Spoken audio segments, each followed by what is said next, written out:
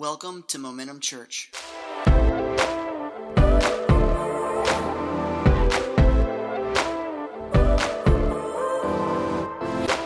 All right, we're getting into week 2 of Problem People 101. How many enjoyed last week's week 1? Yeah. How many's had to deal with some critical people this week and it helped you? Some of y'all? All right, good.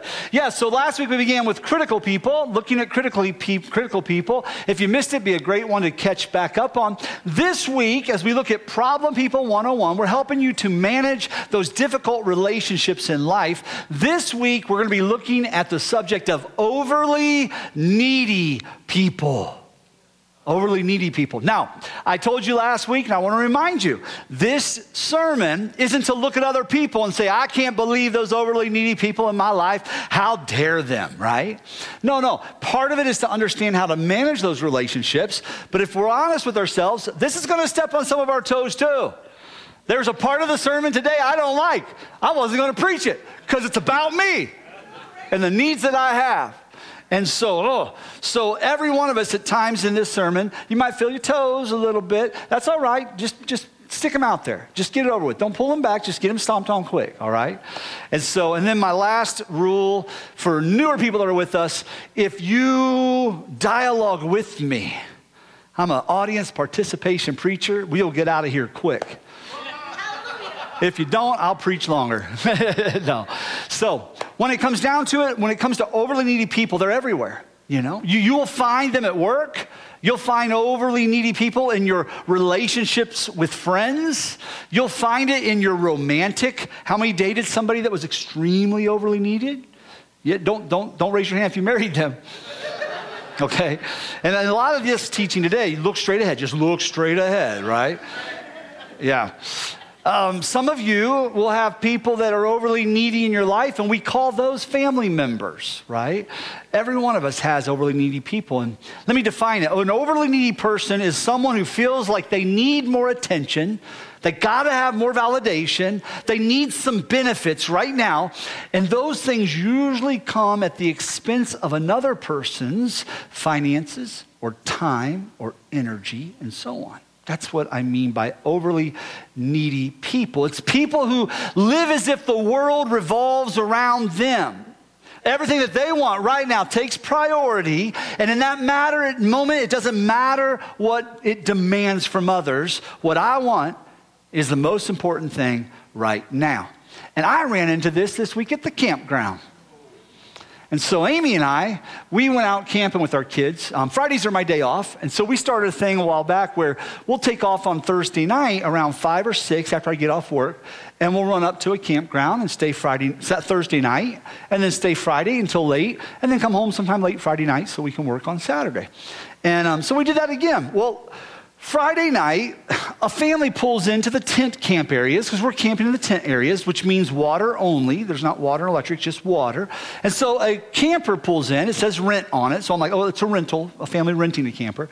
And no big deal. They're setting up and everything. And about 5:30, 6 o'clock, the generator kicks on. Which that's fine, I get it. It's the hottest moment of the day. It wasn't that hot on Friday, but it's the hottest moment. You know, they're cooling everything off. I get it, you know. They're charging up phones. They've just traveled a long ways, and no big deal. 9:30, the generator's still running. How many camp? Everybody's quiet. Camp etiquette, right? So long story short, people are saying you should say something. No, you say something. No, you should say something. I'm leaving. I don't care. I'm going home tonight, you know. You should say something. So I said something. I said it in a nice way, but I go over to the camper and I knock on it. I hadn't seen nobody in hours. And I knock on it. Ain't nobody home.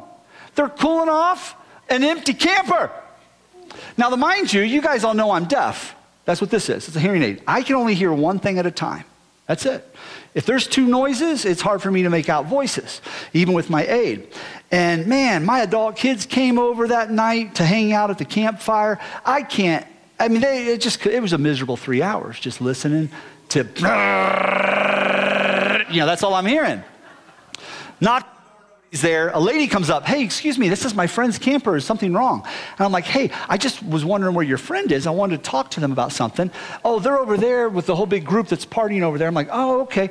She said, what's going on? I said, well, they've been running the generator for like 3.5 hours, like a long time, and we're getting ready to leave, and I'm just telling you, if I don't say something, somebody's going to say something, because it's just been such a long stretch of generator. So I thought we were done, Not too long later, I hear it turn off. I thought, well, she must have told her friend. Well, then the guy shows up at my campsite. Oh, no. He's walking up, and I'm trying to look big. Oh. No, I wasn't.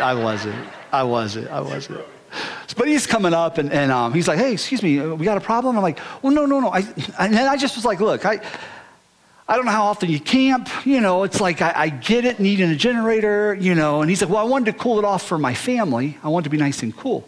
And I'm like, I get that, but a camper will cool off in a half hour. I mean, you didn't need it running all this time, and everybody's quiet now looking at me like I'm a jerk, so shut up. No. So I just was explaining how, it's like, running a half hour. So if you needed to have electricity that much, rent a site with electric. If you need to run it for hours and hours and hours, and I guarantee you the amount of gas you've spent would be cheaper than renting a site with electric. And he said, well, it's just my friends are all here and we wanted to be camping by them, and so that's why. I was like, that's cool, man. I'm leaving. Well, I don't want you to leave. He was nice that way. I was like, no, I'm not leaving because of you. I just knew if I didn't say something before bedtime, somebody's going to say something, because it's been running for hours and hours and hours, So with everybody being quiet in the room, I can tell you think I'm a jerk, but that's okay, But basically, his need for air conditioning for his family, and I get it. I understand it. My family, I get it. We're sleeping over here in tents and hammocks, and you don't look at me and be like, you're just jealous. No, we've had a 32-foot camper that my wife wanted us to get rid of because she goes, I feel like I'm sleeping in a hotel. Yeah. I love my wife. She's like, if I want to sleep in a hotel, I'd sleep in a hotel. I want to sleep under canvas. That's my girl. Marry that girl. I did. Almost 30 years ago. Whew. And so I wasn't jealous, but I'm just like, it's not that hot of a night. It's like, oh, and whatever, I've got off. But all I'm saying is they're in that moment, their need for that cool air on tap when they get in 3 hours later, literally kept us from hearing each other talk for 3 hours. And yes. But Ross, we're supposed to be good to people. Yes, we are. But Ross, we're supposed to watch out for people's needs. You're saying that we should be careful of the overly needy. And what about people that have true needs? No, you're absolutely right. And we're going to speak to that today. Because in John wrote it this way in 1 John 3:17. But if anyone has the world's goods and sees his brother in need, yet closes his heart against him, how does God's love abide in him? Yeah, we want God's love to abide in him. So we need to have eyes that are looking for people to help. Amen? And Jesus said it in Matthew 19:21. He said, if you would be perfect, you want to be perfect? Go sell what you possess and give it to the poor, and you will have treasure in heaven, and come follow me. So we can see here that Jesus wants his followers, us, to be generous. But I do feel there are some things in regards to being generous to overly needy people that it puts us in a bad position, and it puts them in a bad position in the long run, all right? So we as Christ followers should have a mindset to be generous, but generous to who? First, those who are truly in need. We need to be able to understand who has true need. Around here, we do benevolence, and we will help people that can't help themselves. We will not help people who won't help themselves. Does that make sense? So who has that true need? Also, we want to help those that are too embarrassed to ask for help. Every one of us knows people who would never ask a thing, and they have a need. We want to step forward and we want to help people in our lives that are like that. Like, I just don't want to ask no help from nobody. Don't you want to help people like that? Yeah. And so these aren't the people who I'm talking about this morning. Who I'm talking about, the overly needy, are the emotional vampires in our lives. Those who seem to suck from everyone else what they need in that moment, right then, right now. Everybody go, no, don't do that. Emotional vampires. And I want to give you a few. Is that okay? Now, I'll give you the caveat. One of these is me. When I get there, I'll let you know. So I don't want you to feel like I'm just pointing fingers. But one of these is really seriously me. I've had to work on it for years. The first one is this: the incurably insecure. The incurably insecure. This is the person that calls you and you don't answer because you're doing something. You're elbow deep in a motor fixing your car or something. I don't know what you're doing. You're doing something. You don't. Then the text comes. Hey, you didn't answer. Why don't you give me a text back? You're still doing something. Then another text. Is there something wrong? Are you upset with me? Are you mad at me? Not yet, but I'm getting there. You know? We have friends like this. We have family like this, right? And there's a level of insecurity. They need your validation right now, or man, it feels like their world's going to end in that moment. You didn't call me back. Okay, I'm sorry, I forgot. We're talking now. So the incurably insecure. Number 2, drama queens. This is fun. Drama queens. That person in your life that's like, I guess it could be drama kings as well. That person in your life that's like, today is the worst day of my life. I thought you said that last Thursday. Anybody have some friends? Family? Yeah. Drama queens. Today's the worst day. Everything's always drama. And the thing about drama queens is this: they're not trying to get help. They're emotional baggage dumpers. And you know it because they're not looking for a fix. They won't receive advice. They don't even desire to have a resolve. They are satisfied in the dumping. Does that make sense? And if it's not today dumping something, it'll be something tomorrow that they're dumping. But when you try to bring resolve, education, help, direction, they don't want that. That's a good sign. It's a drama queen. Now, here's the third one. This one is me. Are you ready? Blabbers. Blabbers, hush. And I'll just be honest, me in my 20s and 30s, started growing out of it in my 40s. Now in my 50s, I think I'm over it. But man, I'm telling you, I had to talk so much. Why? I was looking for validation. I started ministry really young. I was 19 when I started preaching.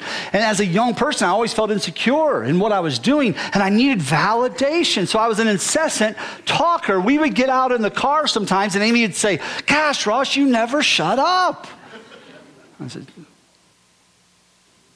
I was at the hospital one time, one of my early hospital visits. I'm about 21 years old. And Mr. Champion, sweetheart of a man, used to play our organ in Ohio, Chuck Champion. He was in the hospital. He's been passed for years. And I started off by stepping on his hose. It was an early visit. I hadn't visited people yet. So I think you're on my hose, Pastor Ross. Oh, I am, you know. And then I'm sitting there and I go into my talking. And all of a sudden, he just says, "Pastor Ross, is it possible for you to stop talking? I just need a rest." I'm like, "I'm going to step on your hose on purpose, jerk." No, he's a sweetheart. But he was helping me understand, this isn't about you, Ross. Why are you talking so much? You've come to comfort me, but somehow you turn this into something that's about you.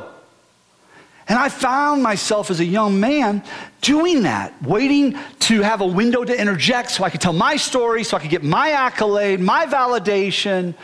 And I've had to learn through the years that I don't need others to validate me. Amen?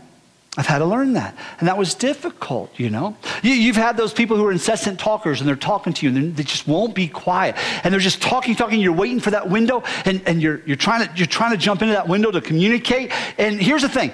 If you're talking to somebody and you see the eyes glass over, take that as a hint. And I say that from the guy on this side of those glassed over eyes. I mean, I've seen those eyes. I've seen them. I'm like, oh gosh, I'm doing it again. I'm talking too much. Take that. And then they just keep going and you're waiting. And finally they're done and they're like, well, great talking with you. I don't remember talking with you. I remember listening a lot, but we didn't really have a conversation, right? We've all seen that before. Or that person will start to talk about somebody third party. So my friend went on a vacation on a cruise, and when she was on the cruise, there was this porter, and then this porter's mama was sick. And the mama of this porter, I'm hearing a story fifth hand. I want to know about the person I'm talking to, not fifth hand stories, but they just got to tell another part of that story. In Ohio years ago, when I was a young pastor, I always said that I had this lady we called a 7-pew lady. And actually, I knew her from my dad's church when I was about 17. And since passed away, sweetheart of a lady.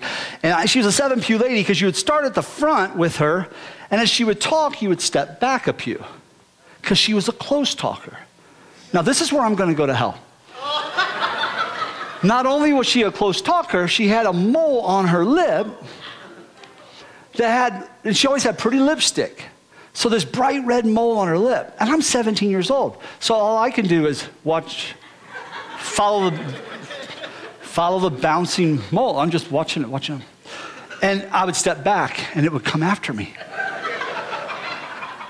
And I'd step back again. And I would step back again. And it would be like 7 pews. That's why I call it 7-pew conversation. Like I'd just keep backing up. And my brother-in-law, he would see it and he'd just be like dying laughing because he knew what was happening. She's a sweetheart, you know. Like I said, she's in heaven now. God rest her soul. I said soul. I did not say mole. You guys are evil. It was God rest her soul. But, or I remember a guy, and this is a trick I used to do. I still do this. You're talking to somebody and it's time to go away. If you see somebody quarter away from you, right? They're opening their stance for the getaway. This is what they're looking to do. And so this fella didn't get those cues. So I would open my stance. Yep. Right. Okay, well, you know what? Next week, give me a call. Well, okay, yeah, well, and I can't tell you how many times I would be talking like that. All right, sounds good. If you see a guy doing that, it's time to stop talking, amen? So I say all that just to say, Blabbers and I have been on that side of it. And it does, a lot of times comes from a place of insecurity or need for validation, you know, and so on. So, and those emotional vampires, they're like kind of like time suckers, you know, they just take that time, and we'll talk about that in a second. The next one is financial freeloaders. Yeah, people who are habitually in need because of their own financial poor habits. The problem with that is we want to have a full heart of compassion for people who are truly in need. But listen, don't miss this. We need to understand if we're not careful, we can keep overly needy people needy.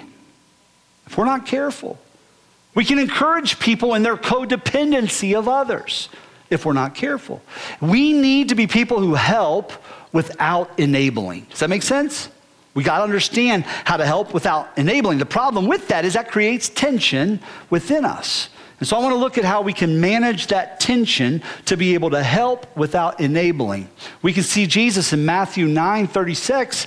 It says, when Jesus saw the multitudes, he was moved with compassion for them. Say compassion.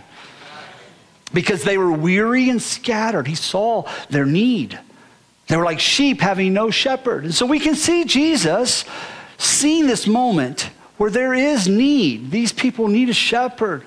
And he's so moved with compassion. I love the Greek word. The Greek word is splanknon. Everybody say splanknon. That's pretty good.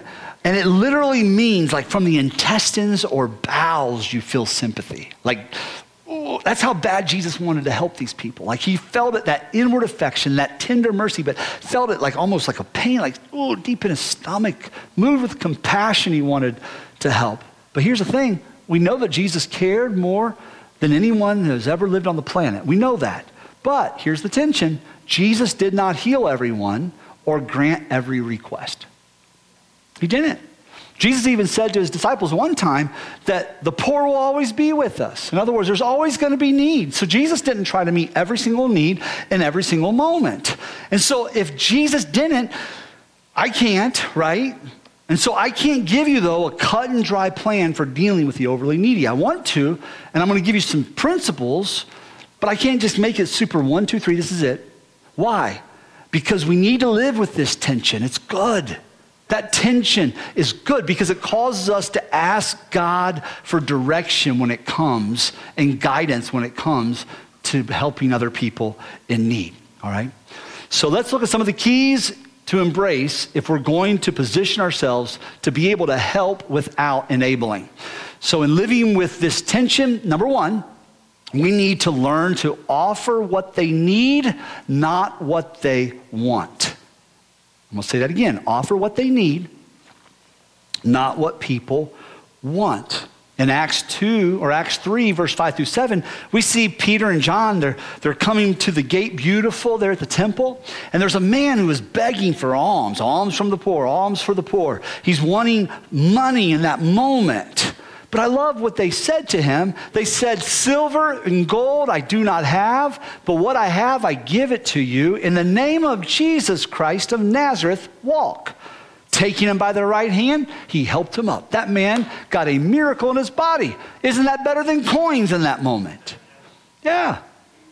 And so in that moment, what happened, they gave that man not a hand out, but literally a hand up in that moment.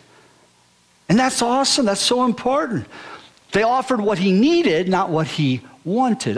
Years ago, when we first moved here, it wasn't too long after being here, finances were tight and we're trying to figure things out. And so I had laid some ceramic tile and a guy asked me, hey, can you lay ceramic tile? Like floor tile? Yeah. I said, yeah, I can do that. He didn't ask me, have you? He said, can you? I can do whatever I need to do to feed my family. Well, it turned out great. And then the same guy, hey, I got a couple new houses that need patios. Can you do big circular rock patios? Yeah, I can do that. Man, they came out awesome. But on one of the days that, like a few days before I started that project, I was at the coffee shop where we started the church, and it was an off day. I was just there having coffee and using it like an office. And a guy comes in, hey, I heard you're the pastor. I was wondering, can I have some money? And I said, what's going on? He said, I don't have a job right now. And are you out looking? Yeah, but there's nothing, blah, blah, blah, and so on. I said, well, look, I need a worker. Tomorrow, I'll pay you $15 an hour. And I remember, this is 18 years ago. So I'll pay you $15 an hour, buy you lunch, give you all the water and stuff you need for the day. And just meet me here at 8, and we'll go. And I'm doing this big, these rock patio things. And no, I don't want to do that. I just need some money. So it's okay for me to go work to feed my family. So I was like, well, buddy, I said, I would love for you. I said, when it comes to trades, you can always, this is what I'm doing. You can always find some money quick in Atlanta, especially when it comes to some trades. Just put yourself out there and be a volunteer, like serve, work for somebody as a helper, and you'll have some money. And he's like, no. I said, I'm going to Home Depot and picking up guys. This is back when you could do that. Man, incredible workers. In the first service, I esteemed, I love the heart of our Hispanic people in America. I do. Work hard. Man, I'm so proud. My Hispanic friends are hard workers. And so that's what I did. I went and I picked up guys because I couldn't get others with less melon in their skin, just being honest, to work. I'm not trying to, I'm just saying, I need helpers. And I got some good helpers. But this guy was not going to come to work. And so I told him, I said, I'm not going to give you a dime. Well, you're a Christian. I thought you were supposed to care. I do care. I care more about what you need than what you want. I want you to show up tomorrow and for the next 2 weeks, work with me, take home some serious good paychecks, and not just get $50 I'm going to give you right here, But he wouldn't do it. So obviously, I didn't help him with what he wanted. I offered what he needed, not what he wanted. So the problem, though, is sometimes what happens when people are in a place of need, there's tension in their lives, too. And so when someone is really needy, often they don't have the capacity, the judgment, or the sense to realize what they really need. They're looking for the quick fix. You're outside of that tension, so the tension you're managing is, God, how am I supposed to handle and deal with this? But what is their real need? I don't want to just provide the want. What is their real need? They may not even understand what their real need is because they're in the tension of it. Does that make sense? When I broke my shoulder years ago, I wanted drugs. I needed surgery. Does that make sense? Drugs would have been awesome, and they were. Don't sound like that. They helped, But I would have been more crippled than I am. Like, this arm doesn't go that way. I'd have been more crippled than I am now had I not had the surgery to replace. I broke that humeral head off my arm, to replace that. And still is worth it. Everybody dirt biking, it was worth it. It was worth it. So, yeah. So offer what they need, not what they want. So if we're going to offer what they need, not what they want, then we've got to identify first the real need. That's what we have to do. And I want to challenge you to be people of God. Ask God to reveal it to you. What is at the core of this? Do you know Jesus even said that when it came to him doing things, I only do what the Father tells me. So if Jesus is seeking God and what to do, we ought to seek God and what to do as well. Does that make sense? We ought to seek the Father. Somebody's telling you, I want to hang out more with you. All right, well, at the core, they need friends. What are they doing that's standing in the way of them having friends? I don't have any friends. Well, you need a better attitude. Could be, you know. That idea. Does that make sense? What are you doing to establish those friendships? My life is in turmoil, somebody might say. It's just, or you see their life, it's always in turmoil. They need personal discipline. Will they help? Can you give them instruction and personal discipline to help them not just meet that quick need or that quick want, but to help them meet a true need of personal discipline? Maybe they have no direction. Well, man, you need Jesus. Amen? Or you have no direction and you have Jesus, you need wise counsel. Let's go back to God. When it comes to this, I think the Spirit of the Lord can give us revelation through the gifts of the Holy Spirit. I do believe that. And I believe that there's times in prayer, God will give you a word of wisdom for somebody. They have a need. You're praying about how to meet the need. God shows you how to meet the need, not just the want. And it's not wisdom from yourself. It's a supernatural application of wisdom straight from God for that situation. Amen? Or the word of knowledge. My father-in-law years ago as a young man, a man in the church, he had just got saved, my father-in-law. And a man in the church calls up Larry and says to him, Larry, are you looking for work? He said, yeah. He goes, I was praying this morning. And I just felt in my heart that you're supposed to go downtown and God's going to give you a job. Okay. So he goes downtown. He sees a guy working downtown on the gazebo of our hometown, and he talks to the guy. And the guy's like, what are you doing right now? He's like, I'm not doing that. Here, hand me that. Next thing you know, hand me that. Next thing you know, he has a job. He worked with Jim Lookaball for a bunch of years, learned the trade, and then he went out on his own, and years later, Jim Lookaball worked for my father-in-law. And my father-in-law built fine homes and churches and all sorts of stuff, you know. But it started from a word of knowledge, not just helping the kid with a handout, but helping him out of a place of wisdom that God gave him, a prophetic word, if you will, or a word of knowledge, and he acted on it, and look what happened, you know. So identify the real need, all right? The next thing about that, with identifying that real need or with offering what they need, not what they want, the next thing is pay attention to actions, not words. What are they doing, not just saying? I can't get a job. Are you looking for a job? Well, I haven't been for a couple weeks. Okay, I get that. Now listen, there's times when people are out there trying to get work. It's a hard, hard world sometimes. I get that. I want to have compassion, and I have compassion. Like I said, we help people when they can't, right? When they don't have. But all I'm saying is there's sometimes, and we've all had people in our lives that weren't trying real hard to meet their own solution. But they were really ready to walk in the solution you wanted to provide for them, right? That's called enabling, okay? This is horrible, but nobody will go out with me. Well, you haven't had a bath in 2 weeks. And I say that in jest, but true. As a teenage young man, myself, we had a group of about 5 buddies, and we had one friend that would always complain because us guys are dating girls. We're getting that age, 16, 17 years old, and our one buddy is like, I can't get anybody to go out with me. And we were just like, Bobby, can we just be honest with you, buddy? We love you, and we're going to help you. And so we went to the store with him. And we bought him a toiletry kit and taught him how to brush his teeth and how to use deodorant and how to, you know what I mean? All that kind of stuff. And guess what? Got married, had a bunch of children. We did that. We did that, you know.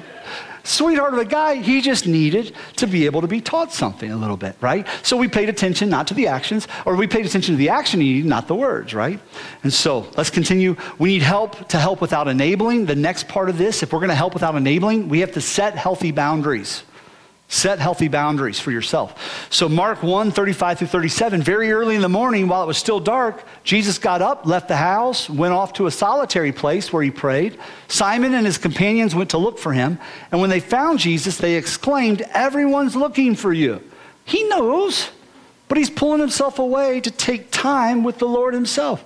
You know, I mean, he's Jesus, but he was 100% man in the earth, and he had to take time with the Father. And so he's pulling himself away. Just like if you're on an airplane and they say it depressurizes, put the oxygen on yourself first. That way you can have for others. He knew he had to set the boundaries, and he was God Almighty in the earth. 100% God, 100% man. But still, that fleshly part of him, he knew he had to set boundaries. And so we have to set boundaries. One area of boundaries we need to set are time boundaries. When we're dealing with overly needy people, we need to set time boundaries. And I was horrible at this until about 4 years ago. The way I used to do my day off, my Sabbath, I would call it, I would go about noon on Thursday to about noon on Friday. Do you know why I did that? Need a validation. Because if somebody on Wednesday said to me, Pastor, I need you tomorrow, I need a counseling session, or I need a phone call, or I need, oh yeah, no problem, I can do that at 10 tomorrow. If it was Wednesday, I could do it at 10 tomorrow. Because I knew I had from 6 a.m. in the morning till noon, I had 6 hours, I could schedule something, right? Then I get my 24 hours off, noon on Thursday to noon on Friday. So somebody is reaching out and they need something on Friday, no problem. 1 o'clock on Friday, or noon, or 2, or, you know what I mean? And so I could work from noon to 8, noon to 9 on Friday, and never have a day off, and still call it a Sabbath. Man, 4 or 5 years ago, my board got on to me about it, and they're like, you got to pick a day. And so Fridays are my Sabbath, and I work hard to guard those days. You've got to do the same with whatever it is in life, because people that are overly needy will put demands on you. They don't care about your life in that moment. They want the meeting of their need. And so years ago, after a Wednesday night service, this was in Ohio, I had a guy came up and he needed some talking right then. And, you know, to him it was an emergency. I could tell this is something long time coming. You know, let's talk tomorrow at this time or this time or this time, you know. No, I need now, you know. And I can't right now. But if you cared, if you were, you know, almost like if you were a good pastor, you would. And I said, can I just be honest with you? I was at the hospital at 6:30 this morning to pray with somebody before surgery. I've been at church all day long, didn't go home, did church service and preached. And now my wife and I, we have a cleaning business. My wife had a cleaning business for like 20 some years. And so I said, she and I, this is when Adelie was like a little baby, we clean an office. And we'll be there till 1 in the morning. We're going there now. We'll clean for like 3-4 hours. And so what you're asking me to do is make my wife stay up. If I spend a half hour with you, my wife's going to stay up till 1:30 or 2 because she'll be down there working by herself until I get down there. No, I'm not doing it. And you try to guilt me. And I said, can I just be honest? I like my wife more than I like you. There you go. And then I asked Jesus to forgive me. Yeah, that was probably rude. And you know what? I can't remember. I think we met the next day and everything was fine, you know? So just know when it comes to people that are overly needy, they're going to press on you on your time. And you need to have boundaries because a person's lack of planning should not necessitate an emergency on your part. Okay? Yeah. And so it can be one of those things, sure, I can talk, but I have an appointment at this time, so I have this window. You know, you can do that in your own lives. Time is important. I do that with a phone call. I have a few people in my life I love, but phone conversations can go really long. And hey, I'm on my way home. I can talk until I get into my driveway. I got 20 minutes. I'm on my way to, I can talk. Does that make sense? I create time boundaries. And so, all right. And they still love you, you know, sometimes. Resource boundaries. Things that you have. So yes, you can use my car for a week. Yes, I can give you this amount of money for a month, weekly, but that's it. That's all I can do. Create a boundary. You can stay in my basement for 3 months or 6 months or create a boundary. The reason you set healthy boundaries isn't because you don't care. It's because you do care. Why? Because enabling people isn't helping people. It's not. It's not truly helping them. We're about finished here. We want to have compassion for people, and so in doing so, we want to be able to offer what they need, not what they want, number one. Number two, we need to set healthy boundaries so that we don't, burn out in helping people. And number three, and this is a hard one, we need to allow people to face their own consequences at times. You got to love people enough to allow them to face their consequences. In Galatians 6:7-8, Paul wrote this, don't be misled. Remember that you can't ignore God and get away with it. You will always reap what you sow. Those who live only to satisfy their own sinful desires will harvest the consequences of decay and death. But those who live to please the Spirit will harvest everlasting life from the Spirit. See, our actions have consequences. One of the greatest things we can do if we love someone is to not stand in their way of what God is trying to do in their life. There may be some people here in this room today where this is hitting you because you're realizing, man, I've been making decisions outside of God's best, and I'm reaping some of the harvest of that. I'm reaping some of the seed of that, or the harvest. Man, God can turn it around, all right? But just know that being rescued prematurely will not build maturity in a person at all. We see that from the prodigal son story where the father loved deeply, but he didn't chase after his son. When his son got to the place where his decisions had brought forth such a life that caused his heart to say, what did I give up? Then the son turned and went back to the father. But too often, we find ourselves helping people in that process, and God's wanting us to hold our hands back. Now, I can't tell you when or what, like that's between you and the Lord's going to have to show you that, right? But that man came to his senses and realized what his bad choices had resulted in. And us, if we're in this room today and we're making some bad choices in our life and we're facing the consequences of those sinful choices, we got to own that.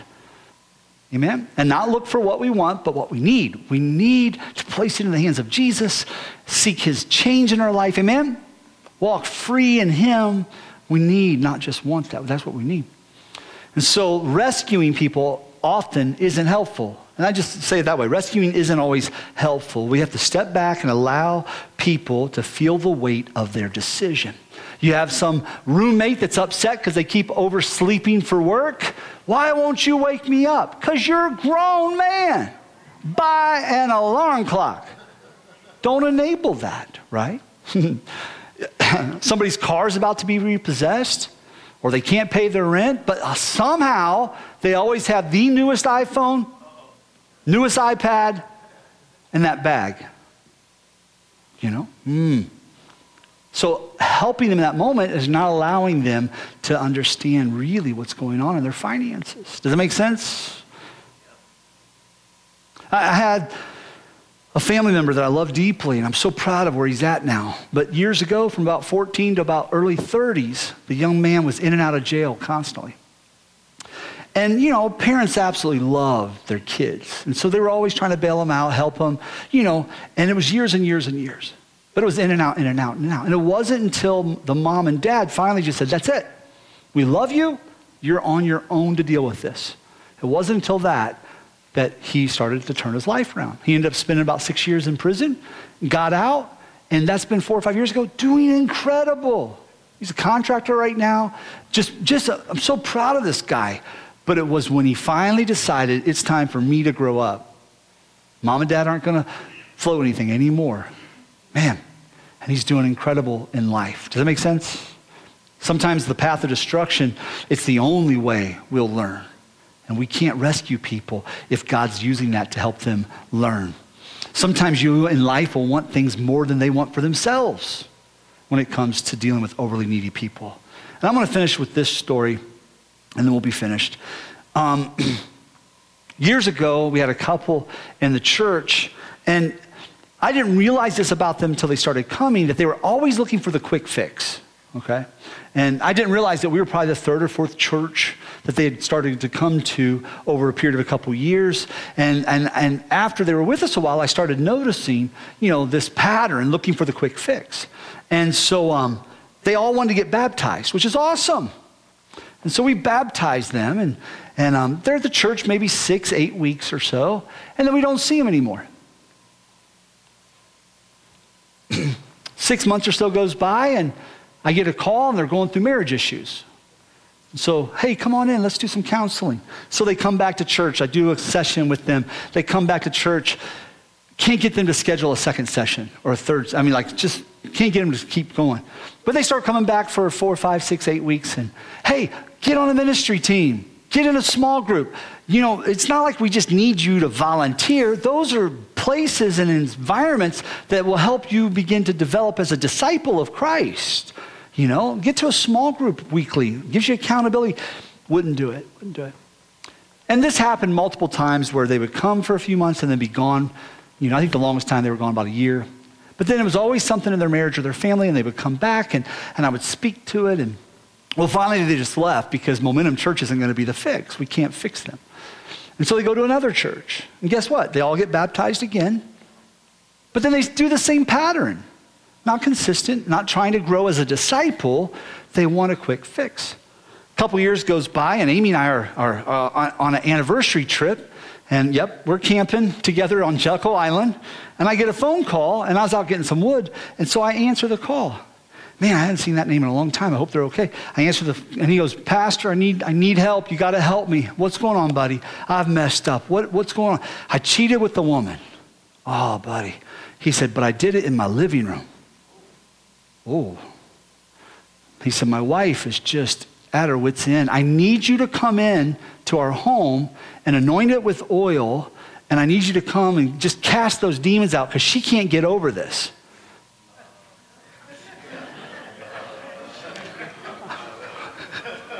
I want to be like, I'll just save the oil and grab you by the nape of the neck and cast you out, and she'll be over it.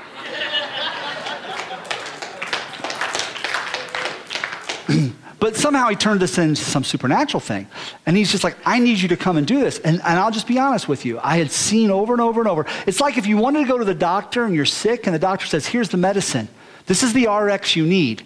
I know, doc, but I don't want to take that. What else is the doc going to do?